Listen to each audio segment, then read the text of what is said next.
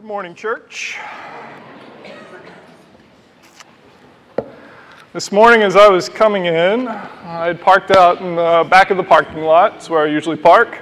Took a few steps through the parking lot and found myself doing my best impression of one of the bad guys in Home Alone. I was just slipping and slipping and slipping and trying to control myself in an awkward position and ended up falling down. Thank you. Thank you.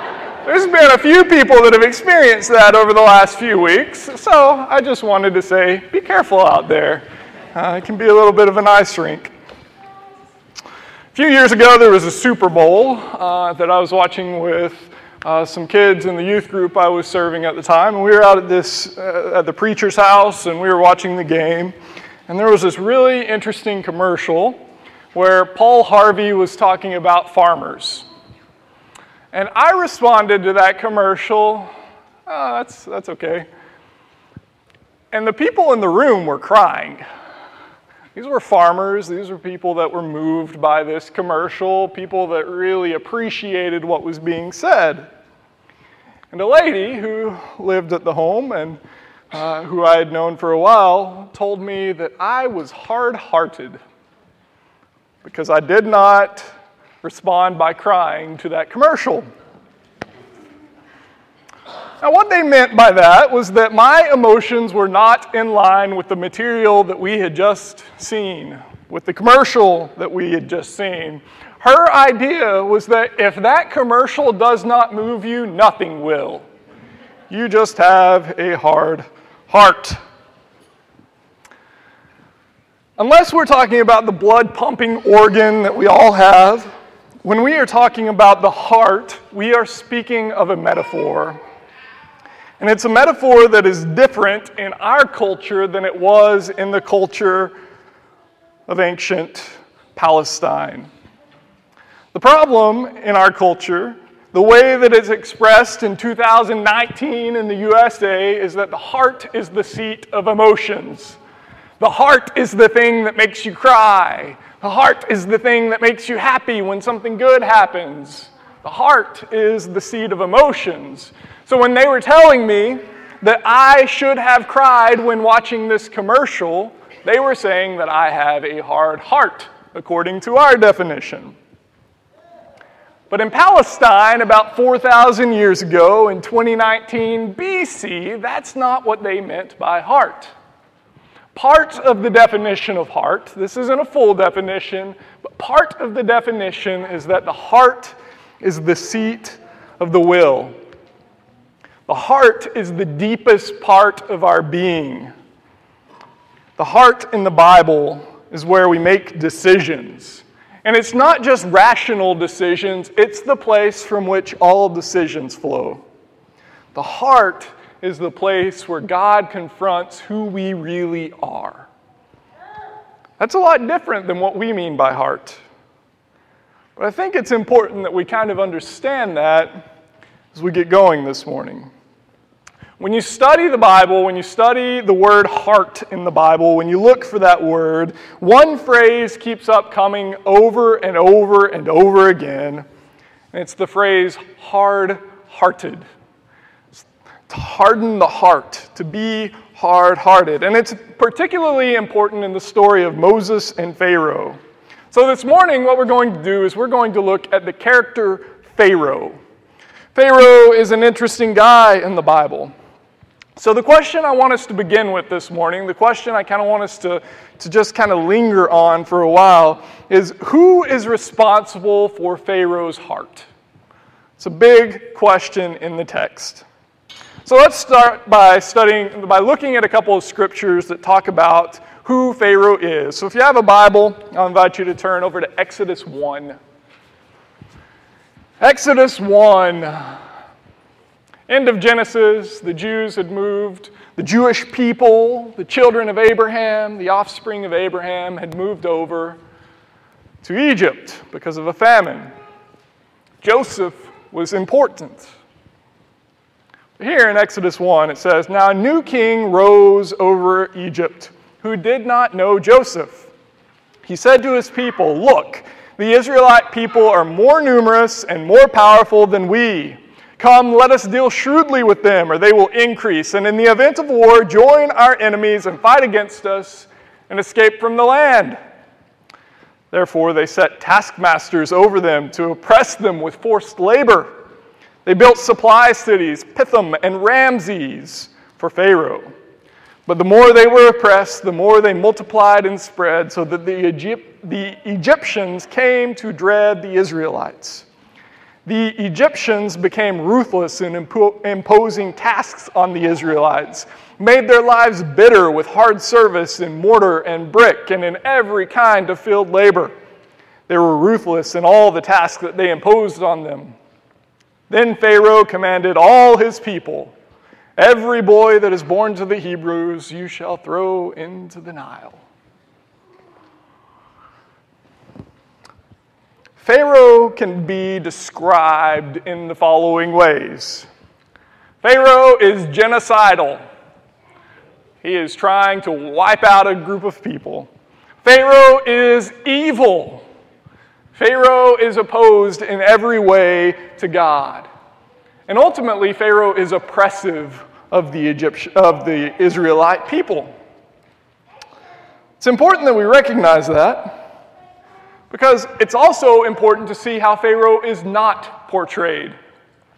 You may have seen the Disney movie several years ago, Prince of Egypt, where Pharaoh and Moses are friends to begin with. I think it's important to read in Scripture that Pharaoh is not kind. Pharaoh is not reasonable. Pharaoh is not any sort of good guy in this text. So if we have a clear picture of who Pharaoh is, the story goes on. After Pharaoh is introduced to us, the text introduces us to Moses. And God calls Moses to go before Pharaoh.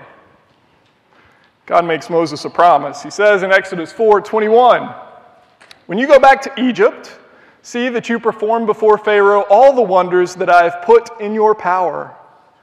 But I will harden his heart so that he will not let the people go." Again, in Exodus 7, verse 3, he says, "But I will harden Pharaoh's heart, and I will multiply my signs and wonders in the land of Egypt." As the story unfolds, we see that God fulfills this promise. In Exodus 9, verse 12, we see, "But the Lord hardened the heart of Pharaoh." Exodus 10, verse 1, "Go to Pharaoh, for I have hardened his heart." But the Lord hardened Pharaoh's heart. Again, in Exodus 10:27 and 11:10, "But the Lord hardened Pharaoh's heart." But the Lord hardened Pharaoh's heart. This happens over and over and over again, just as God had promised. The Apostle Paul was writing a letter to the Romans, and he reflected on this. He said, "For the Scripture says to Pharaoh, I have raised you up for the very purpose of showing my power in you, so that my name may be proclaimed in all the earth. So then the Lord has mercy on whomever he chooses, and he hardens the heart of whomever he chooses." I spent a lot of time this week just thinking about this text, thinking about what's going on, because there's a particular way of understanding this text that runs us into a big theological problem. If God is merciful to some, but hardens the hearts of others, just depending on what God chooses, does that mean that God takes away our free will? This is a big question. This is a question that has really big consequences for us. This question, if we answer it this classical way, that yes, God hardens the hearts of some, God's merciful to some, could lead us to this type of dilemma. Many of us have people that we've been praying for a long time. People that we've been hoping will come to know Jesus. People that we have been sharing our faith with. People that we have engaged in Bible studies with. People that we think are good people. They just need to follow Jesus. And if this is right, If God hardens the hearts of some and is merciful to others just based on what he chooses, maybe God doesn't want them to follow Jesus. Doesn't that seem contradictory to the very nature of God? I think of John 3:16 and 17. I've thought of this passage a lot this week. For God so loved the world that he gave his only Son, so that everyone who believes in him may not perish but may have eternal life. Indeed, God did not send the Son into the world to condemn the world, but in order that the world might be saved through him. In 2 Peter 3:9, Peter says, the Lord is not slow about his promise, as some think of slowness, but is patient with you, not wanting any to perish, but all to come to repentance. Does God arbitrarily choose whom he's going to be merciful to and whom he's going to harden? I think we have to answer no. God gives us the ability to choose. God gives us free will. I've been reading C.S. Lewis a little bit lately, and he says this. He says, God created things which had free will. That means creatures which can go wrong or right. Some people think that they can imagine a creature which is free but has no possibility of going wrong. But I can't. If a thing is free to be good, it's also free to be bad. And free will is what has made evil possible. Why then did God give them free will? It's because free will, though it makes evil possible, is also the only thing that makes possible any love, any goodness, any joy worth having. The happiness which God designs for his higher creatures is the happiness of being freely, voluntarily united to him and to each other in an ecstasy of love. And for that, we've got to be free. To love God, which is the greatest command according to Jesus, the most important thing that we are tasked to do, we must have the choice not to love. Otherwise, it wouldn't be love. So I say all that, and you're like, okay, Jordan, you started with Pharaoh, you got to free will, what is going on here? If God hardens Pharaoh's heart, did Pharaoh have a choice? That is the crux of the issue. That is the central problem here. We need to understand a few things about this language. First, when we're talking about the heart, we have to remember what we were talking about. The heart is the seat of the will in this passage. The second thing we need to understand is to harden is not to build. To harden is to strengthen. So when we talk about hardening Pharaoh's heart, what we are talking about is strengthening his will, strengthening his resolve. When I thought of God hardening Pharaoh's heart, I always thought of Pharaoh as this person who probably would have said yes. Pharaoh would have said, sure, your people can go, but God hardened his heart, and so God said, nope, they can't. But as I was reading this week and I was considering this passage, the thing that stuck out to me is the character of Pharaoh.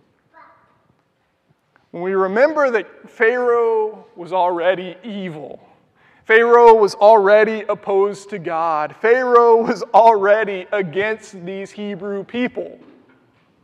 Why would we think that God is making him choose something that he did not already choose? For God to harden Pharaoh's heart, we need to remember that Pharaoh's heart is opposed to God. God just strengthened his resolve. Pharaoh was a willing and active party.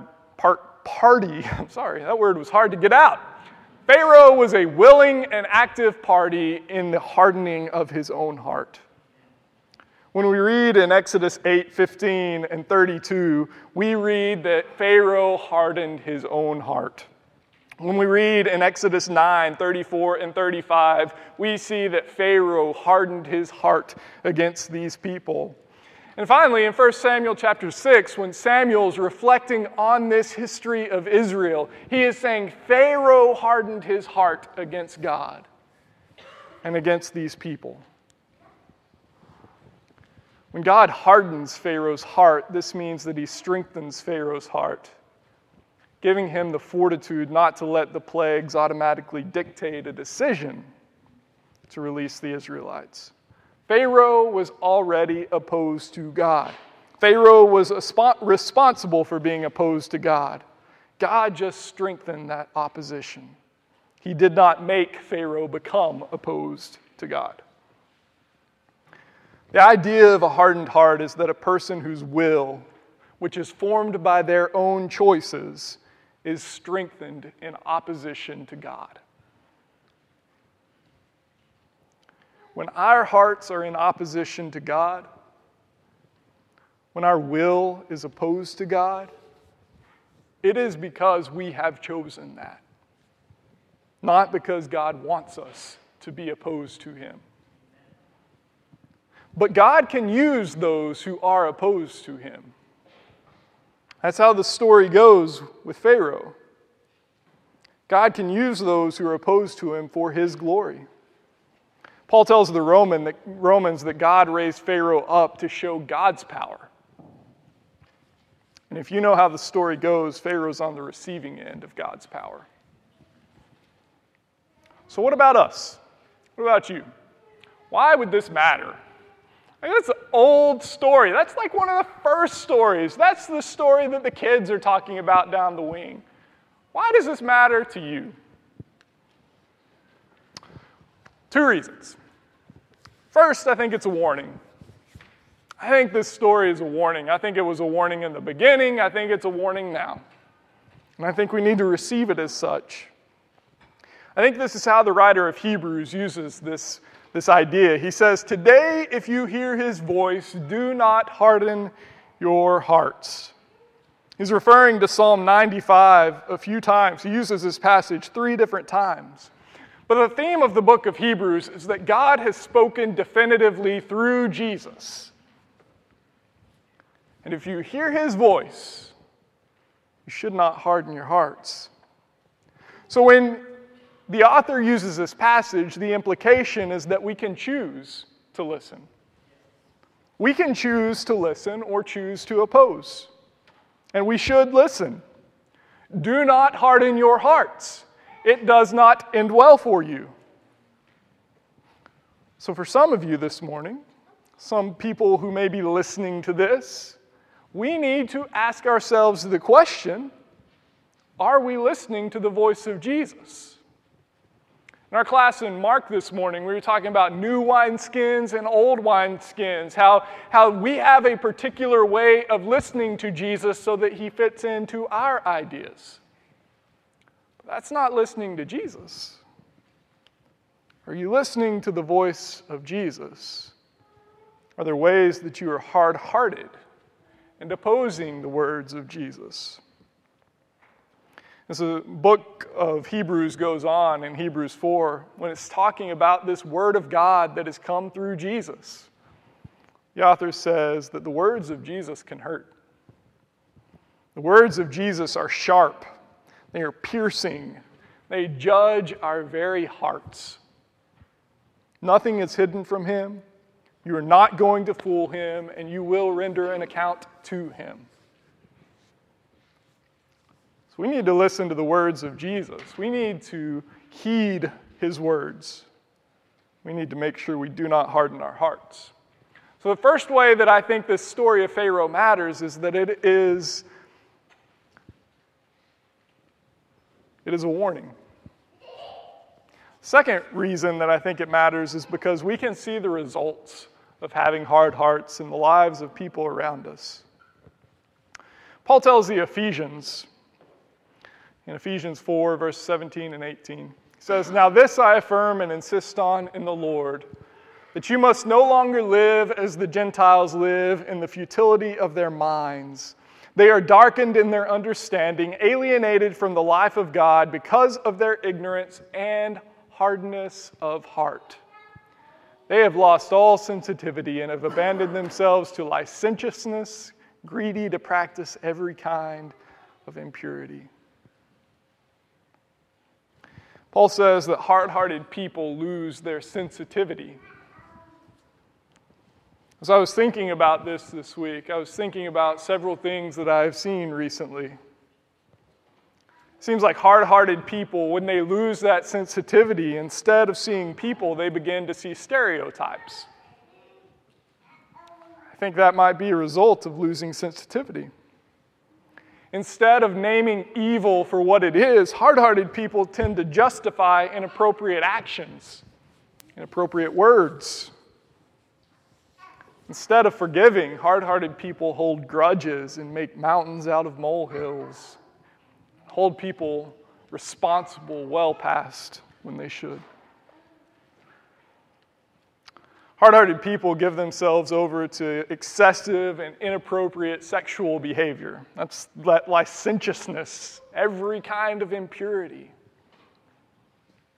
Statistics bear out that there are many hard-hearted people in our world today. If you watch the stories on the news, it will not take you long to see this. But Paul continues by saying, this is not what you learned in Christ. And that's good news for us. We have learned not to be hard-hearted. When we surrendered to Christ, when we laid down our wills to Christ, when we were made alive in Christ, we were taught to put away that way of living and to be renewed in our hearts and in our minds.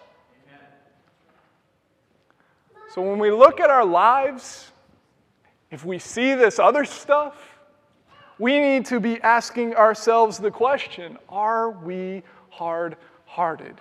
Do I have a hard heart? That's my question to you. Do you have a hard heart? Is your heart opposed to God? The good news of the gospel is that if you answer yes to that question, Jesus can take care of it.